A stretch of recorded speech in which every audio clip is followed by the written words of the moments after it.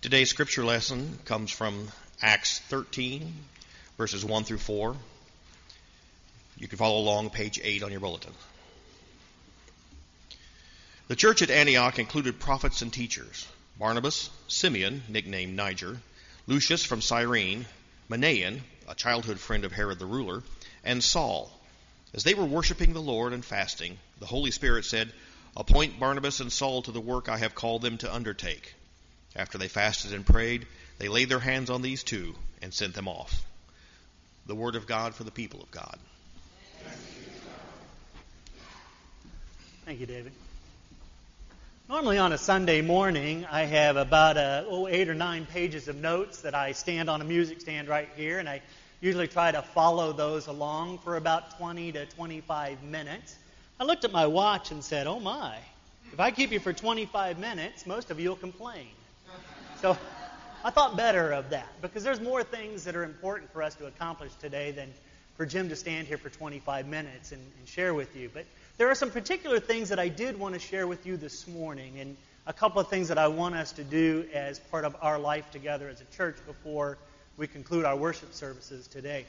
When you think about all the things that go on in life, one of the things that we as humans are constantly a part of and maybe resist a little bit is that dreaded word, change.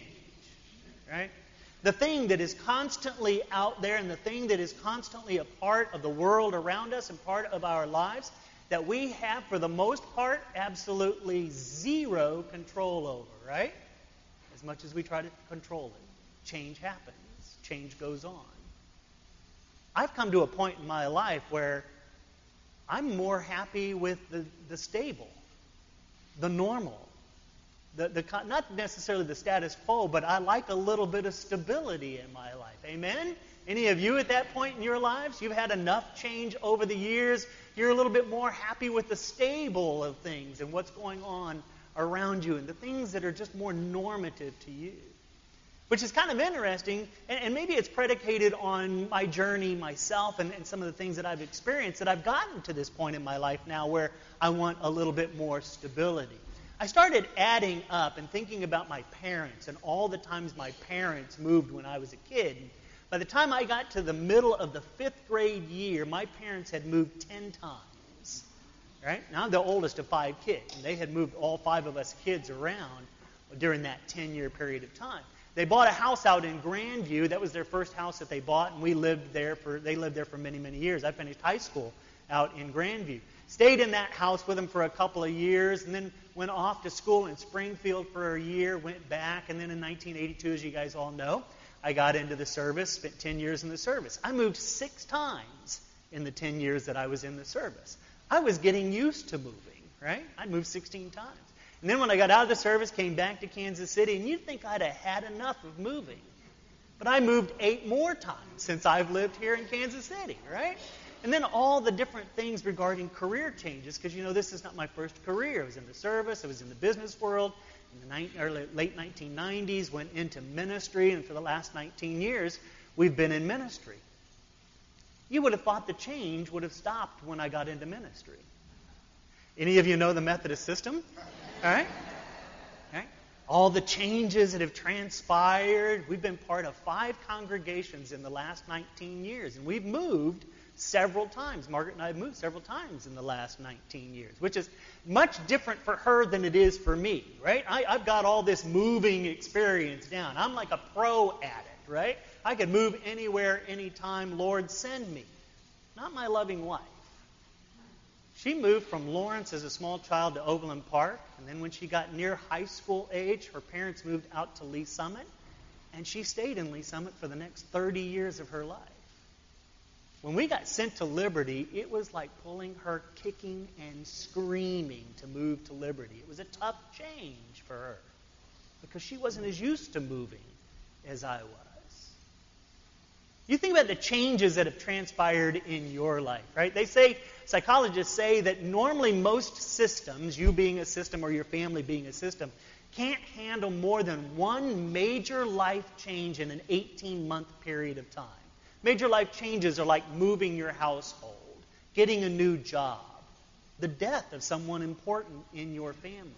your children moving out and going off to college. Those are the kinds of major life shifts that happen to us, life changes, and we can only handle so many of those in such a period of time. And yet we as the church, as a system, we are embracing and we're facing change. Change in some various ways within our own mix, within our context. People that we love are leaving us. And that's a hard change to embrace. And yet it's part of the nature of the church. It's part of who we are as a community, that we're not stable and static for now until perpetuity or when God's kingdom comes. Things are going to change around here. They have changed in the past. I'm not your first pastor, right? I wasn't born in 1950. I was born later than that, so I haven't been your first pastor, and I won't be the last pastor of St. John's. Knock on wood, right? Things are going to change. We're in the midst of that right now. And yet, we have to know that God is with us and in the midst of this change. You think about Paul and Barnabas and their journey, right? There's two men that in the book of Acts they talk about as men that are part of a community in Antioch. Most of us know Paul's journey, right? He was a great persecutor of the church. He was trying to figure out how to wipe out the Christian movement that was early on because he thought that was faithful duty to Judaism. And then he meets Christ on the road to Damascus. And he has this epiphany, this revelation in that experience. And it changes and alters the course of his life to where now instead of persecuting the church, he becomes the great person that is about spreading Christianity and the church. He becomes the great witness for it. Right? He's in Antioch along with Barnabas. And there are faithful men who have been fasting and they have been praying for a period of time. And the Spirit begins to move in the middle of that space that they've created. And in that space, the Spirit says, anoint Paul and Barnabas and send them forth.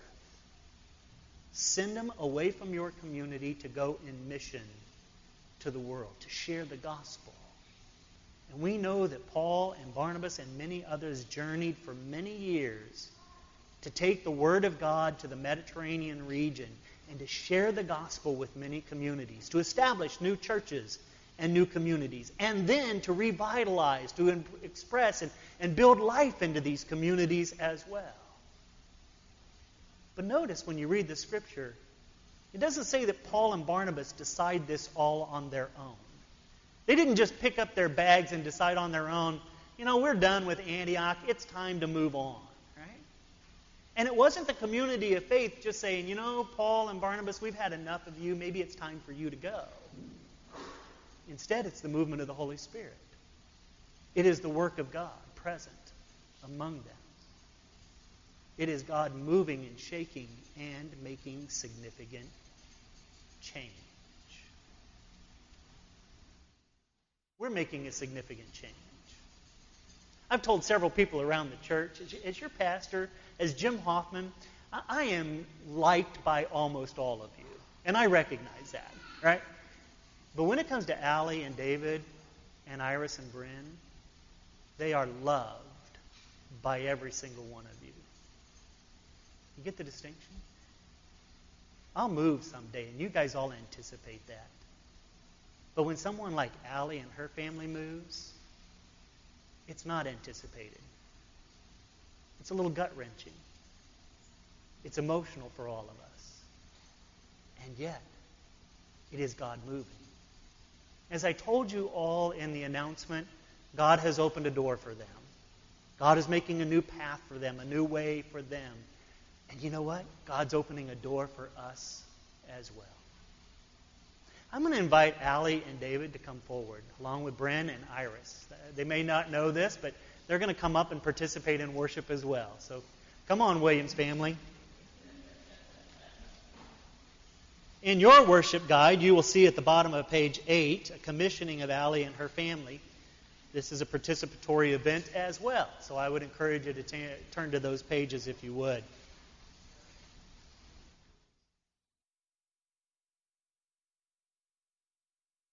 I'm going to invite you guys to come right up here, and if you'll face the congregation for me.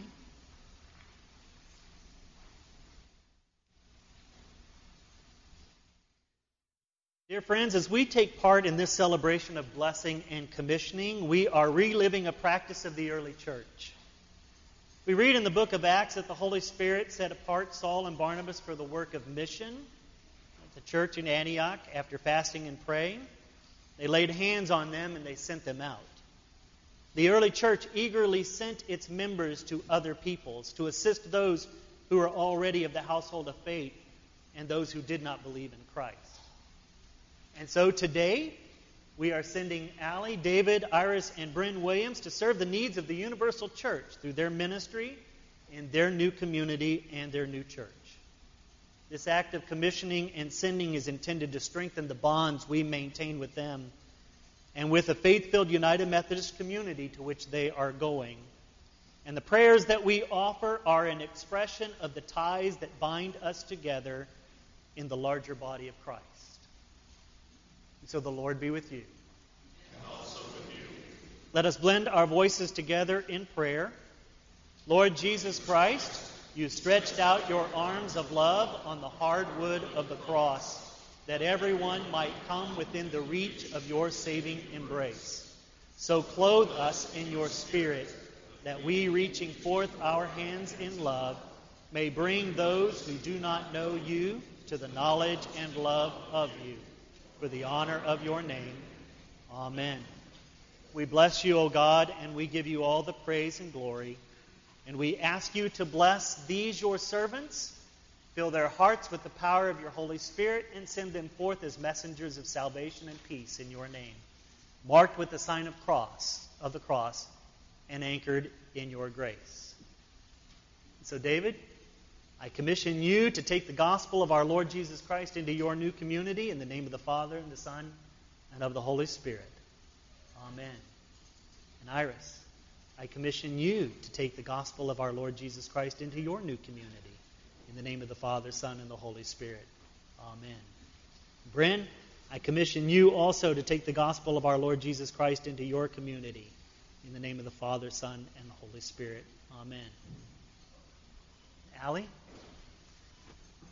It's my privilege to commission you as you take the gospel of our Lord Jesus Christ into your new community. In the name of the Father, Son, and the Holy Spirit. Amen.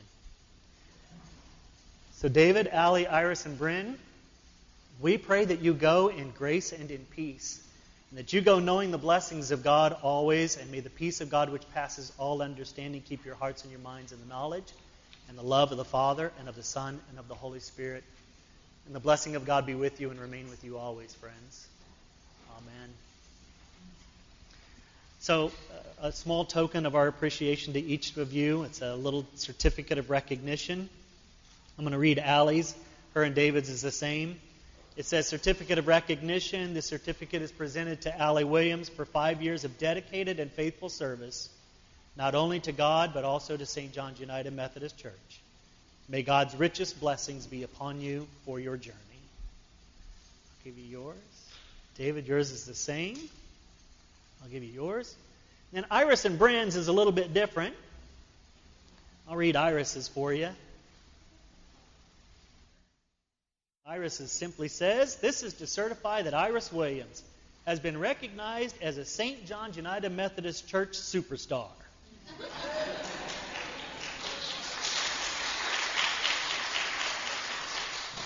Thank you for 5 years of your dedicated and faithful service to God and St. John's, and may God's richest blessings be upon you and your journey. It says the same for both you, Iris, and for you, Bryn, as well. You know, one of the things about being a preacher's kid is you spend an awful lot of time around the church. And you know what? We need to recognize them because they've been up here just as much as their mom and all that they've done. And David's behind the scenes a lot and does a lot and never gets much credit for it because we always see Allie. But David, thank you so much for your faithful service as well. Be seated.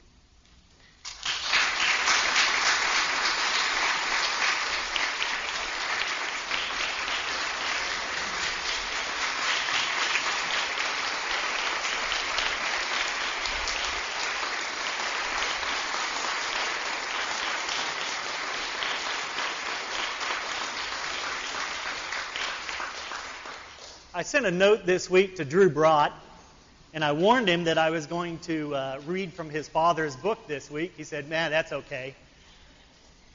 His father, Byron, is a retired United Methodist pastor, and his dad and parents live out in Maryland area. They've been here a number of times to visit Drew and his family. They've been here a few times during my ministry here at St. John's, and his dad was kind enough to share with me his book titled Offerings, and it's small little snippets, small little short stories.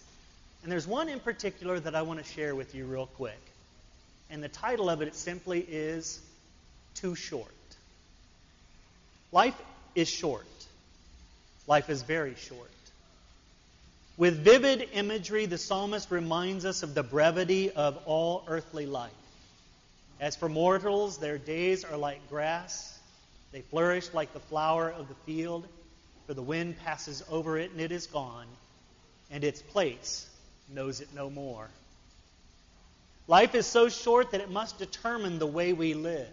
Life is too short to work at a job you do not enjoy or that is not fulfilling.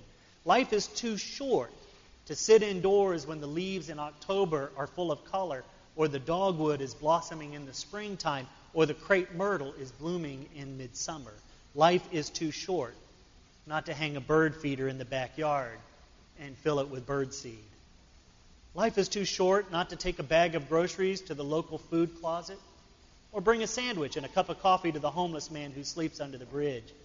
Life is too short as you come and go from your home each evening not to look up at the stars. Life is too short to make your bed every day. Life is too short. Kids are going to use that one on their parents.